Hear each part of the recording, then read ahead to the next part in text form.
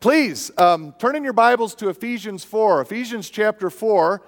And if you want to, you can also put a finger in 1 Corinthians 12. We'll be looking at both of those passages this morning.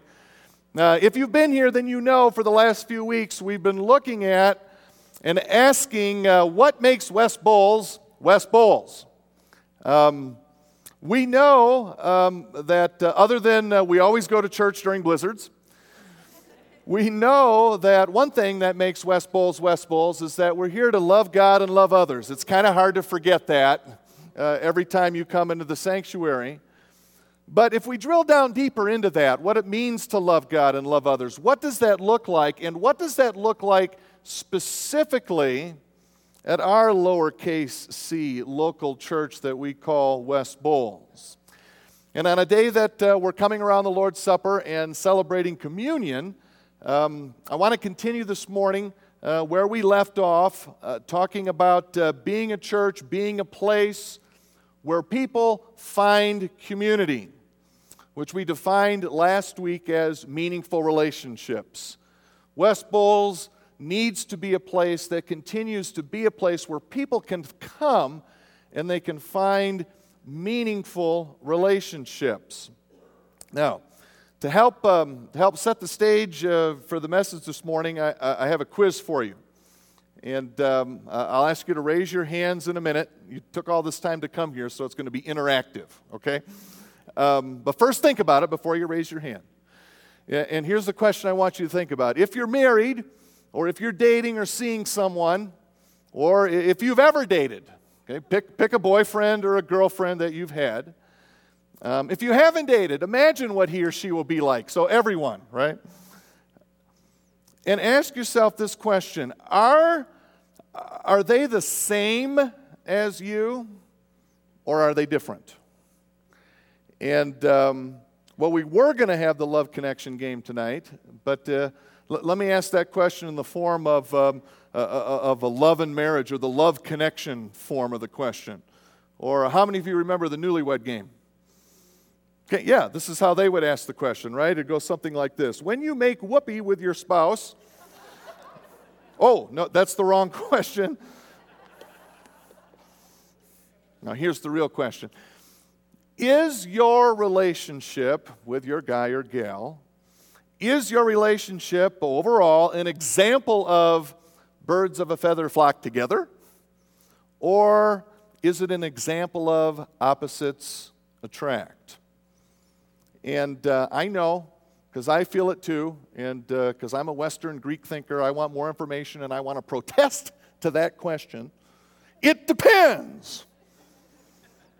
Right? We need more information. But sorry, that's the question you're stuck with. Just in your best understanding of the English language and your significant other, not necessarily in that order, how would you answer the question about your guy or your gal? Are you a gal? Are you examples of birds of a feather flock together? Or are you an example of opposites attract? Okay, it's time now to vote. So, how many birds of a feather out there? Raise your hands up high and wave them so I can see them. Okay, there's a few. How many examples of opposites attract? Whoa! Yeah, same thing in the morning service. Yeah, and oh, look, there's a few couples answer differently. It's going to make for an interesting ride home from church this morning, I'm sure. Most of us opposites attract. Isn't that fascinating? We'll come back to that. But hopefully by now your Bibles are open to Ephesians chapter 4. There is no passage in all the Bible, in my opinion, that is more descriptive of the church in action than Ephesians 4, the first 16 verses. There's lots of good ones, but no one more descriptive. Let's see what the Apostle Paul says about the church in action as we discuss West Bowles being a place where people can find community. I'm beginning reading at verse 1. Paul says, "As a prisoner for the Lord, then, I urge you to live a life worthy of the calling you have received. Be completely humble and gentle. Be patient, bearing with one another in love. Make every effort to keep the unity of the Spirit through the bond of peace. There is one body and one Spirit, just as you were called to one hope when you were called. One Lord, one faith, one baptism, one God and Father of all, who is over all and through all and in all. But to each one of us, grace has been given as Christ apportioned it. This is why it says, when he ascended on high, he took many captives and gave gifts to his people.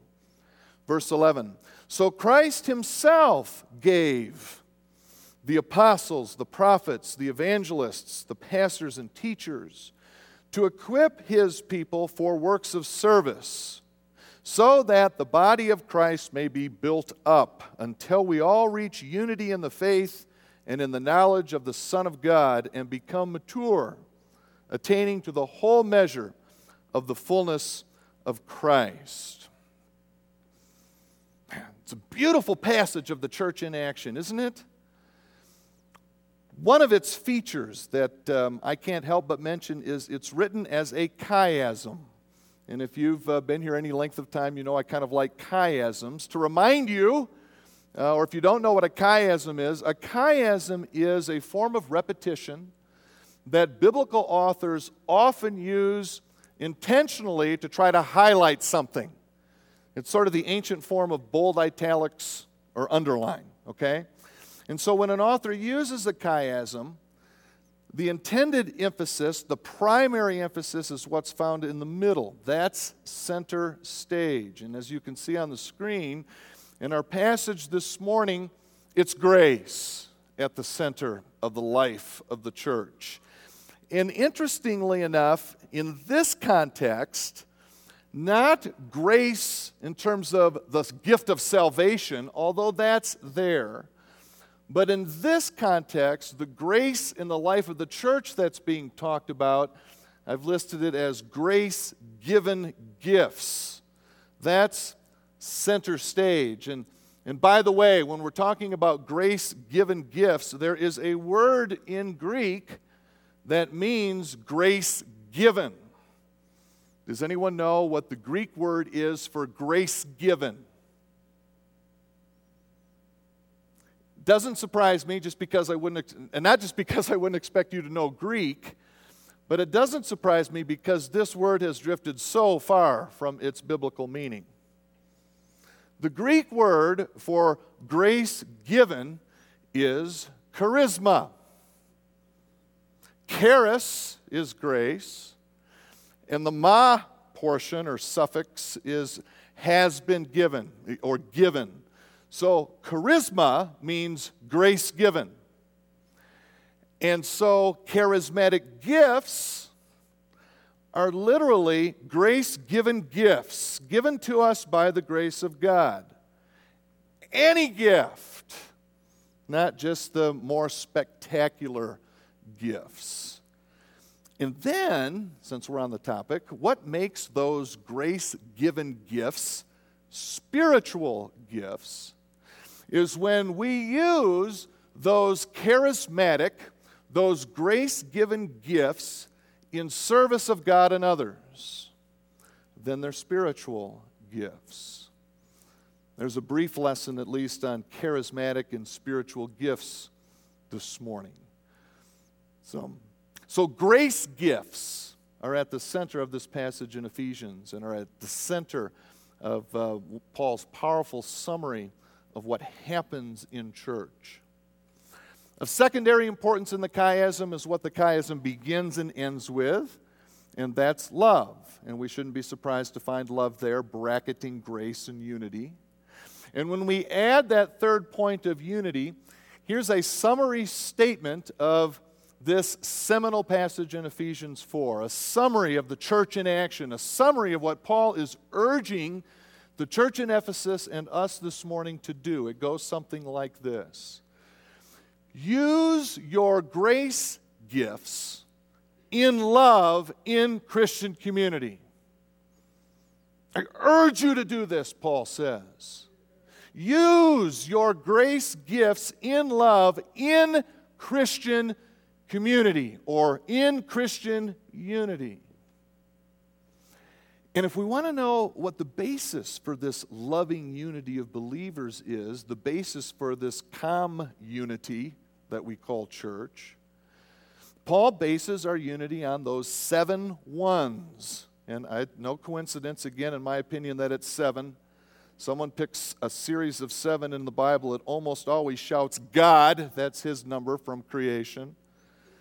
The basis of that grace-given, loving community, what unifies us, what forms the unity of the church, is that we're one body, we have one Spirit, one hope, one Lord, one faith, one baptism, and one God and Father of us all. That's it. That's what unifies us, and no other differences. No other differences can pry or should be able to pry that unity apart. That unity binds us together as we love on one another with our grace gifts. And in short this morning, West Bowles is a place, so help me God, I so want her to be a place, I hope you do too. We need to be a place where people can find that kind of community, where every person can use their grace gifts to love each other in Christian unity. And when we do that, do you know what? When we do that, we're a charismatic church. Maybe not in today's use of that term, but in the biblical use of that term, in my opinion, we're a charismatic church. And we don't need to broadcast that, or it could be misunderstood. Just show people.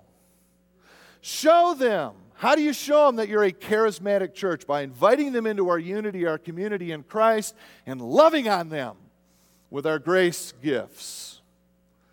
And so, like Paul with the church in Ephesus, let me urge you, my brothers and sisters of West Bowles, please use your grace gifts in love in Christian community. Will you please? And help continue to make this a place where evermore that happens here. Second, did you notice? You saw it in Ephesians. We'll see it much more in a second in 1 Corinthians.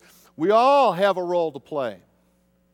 One body, but many parts, Paul says. Each one of us. He especially drives this home in 1 Corinthians chapter 12. If you've turned there, please, I'll begin reading at verse 12, where Paul gets into more detail with his famous illustration of the church as a body. In fact, every time I read this passage, I smile a little bit because I like to write things too. And every once in a while you read something, you suspect that an author has fallen in love with their own illustration. And I suspect Paul really had it going here with his illustration. See what you think. Paul writes, "Just as a body, though one, has many parts, but all its many parts form one body, so it is with Christ. For we were all baptized by one Spirit so as to form one body, whether Jews or Gentiles, slave or free. And we were all given the one Spirit to drink. Even so, the body is not made up of one part, but of many." And here's where Paul starts to fall in love with his illustration. "Now if the foot should say, 'Because I am not a hand, I do not belong to the body,' it would not for that reason start being part of the body. And if the ear should say, 'Because I am not an eye, I do not belong to the body,' it would not for that reason stop being a part of the body. If the whole body were an eye, where would the sense of hearing be? If the whole body were an ear, where would the sense of smell be? If the whole body were a nose..." Oh, he must have edited that out. "But in fact, God has placed the parts in the body, every one of them, just as He wanted them to be. If they were all one part, where would the body be? As it is, there are many parts, but one body. The eye cannot say to the hand, 'I don't need you.' And the head cannot say to the feet, 'I don't need you.' On the contrary, those parts of the bodies that seem to be weaker are indispensable. And the parts that we think are less honorable, we treat with special honor. And the parts that are unpresentable, we are treated with special modesty, while our presentable parts need no such special treatment.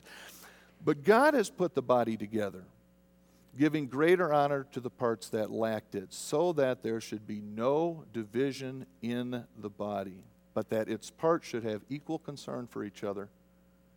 If one part suffers, every part suffers with it. If one part's honored, every part rejoices with it. Now you are the body of Christ, and each one of you is a part of it. Do we get the idea that everyone's a part of it?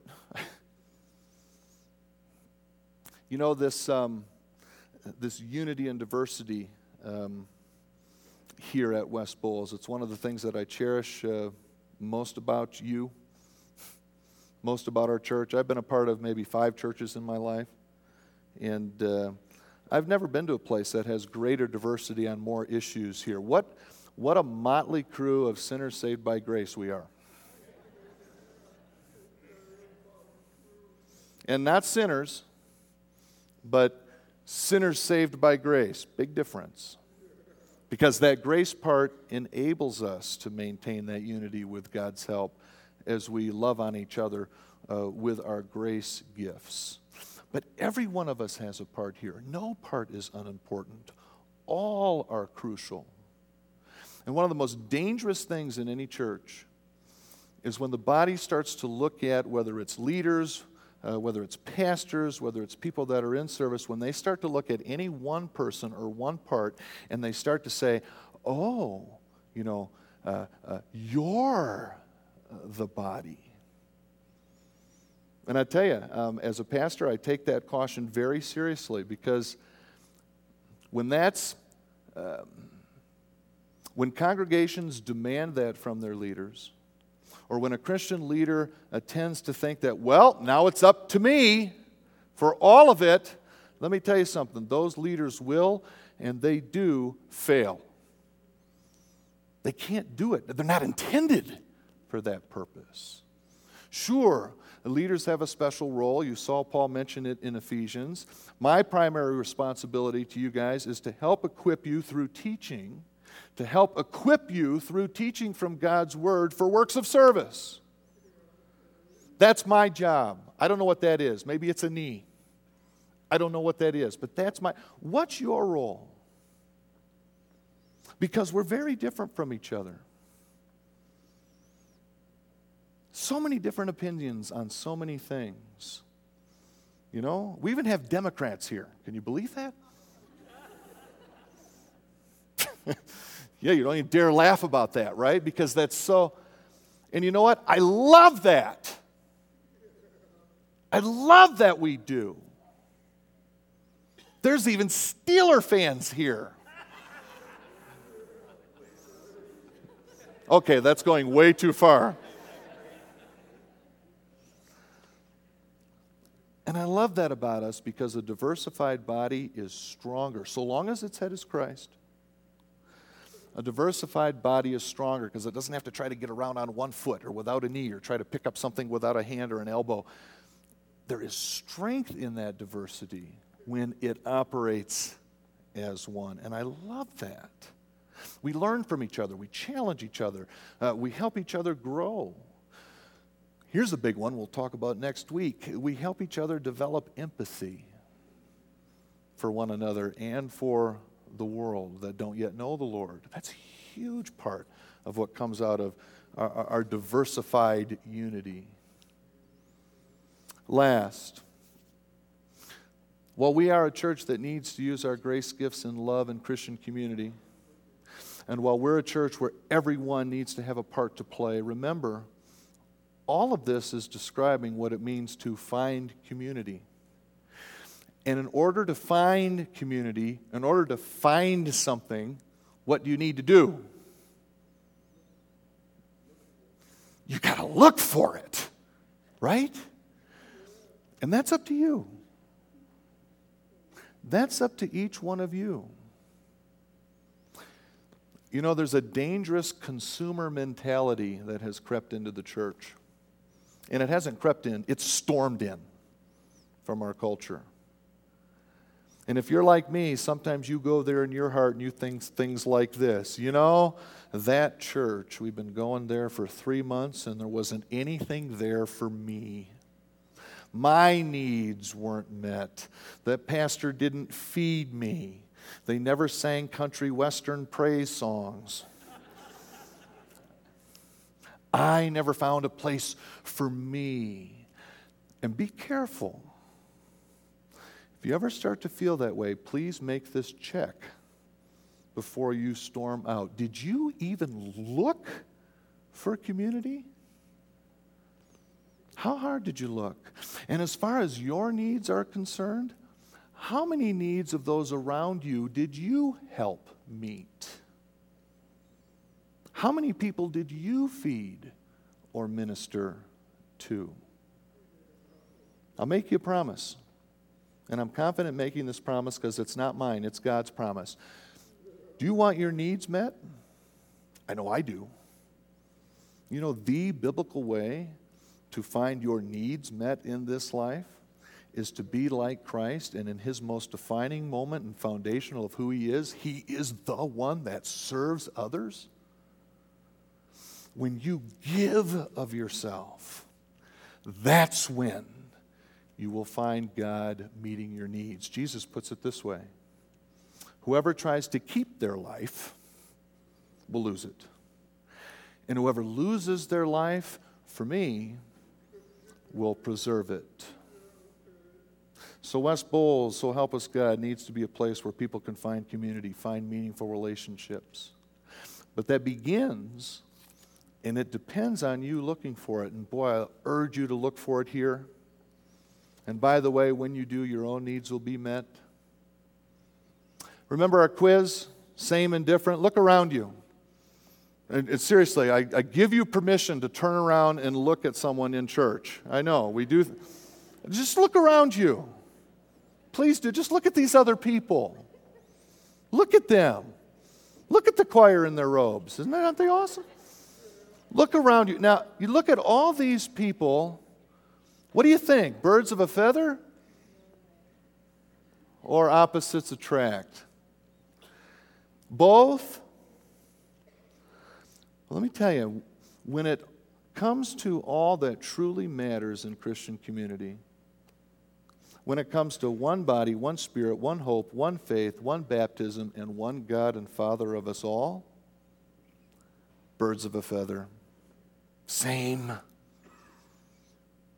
Different parts, but one body. So let's each of us, shall we, my brothers and sisters, live according to the call we have been given here in this grace-given, loving community? Let's do that, so help us God. Amen? Let's pray. Father, even as the ushers come forward to help us in our time of community around the Lord's table, Father, I want to thank you for giving us West Bowles Church and the opportunity that we have to find community here. And oh, Father, community can be scary, community can be painful, and the devil does everything he possibly can to keep us from finding meaningful relationships here. I'd ask that you would break through those barriers, that you would give all of us, beginning with me, that the humble guts to reach out and to pour our lives out for others, risking that we'll spend ourselves thin, and relying on your promise, Father, that I ask you to keep, where you tell us that when we pour out to others, you will refill us moment by moment with your living water in the power of the Holy Spirit, and we will never run dry. Help us, Father, to do that here in Jesus' name, even as we remember now the one who gave his grace-given gifts, his very life, to his community, including us here today. Father, I ask this in his name, in Jesus' name. And all God's people said, amen.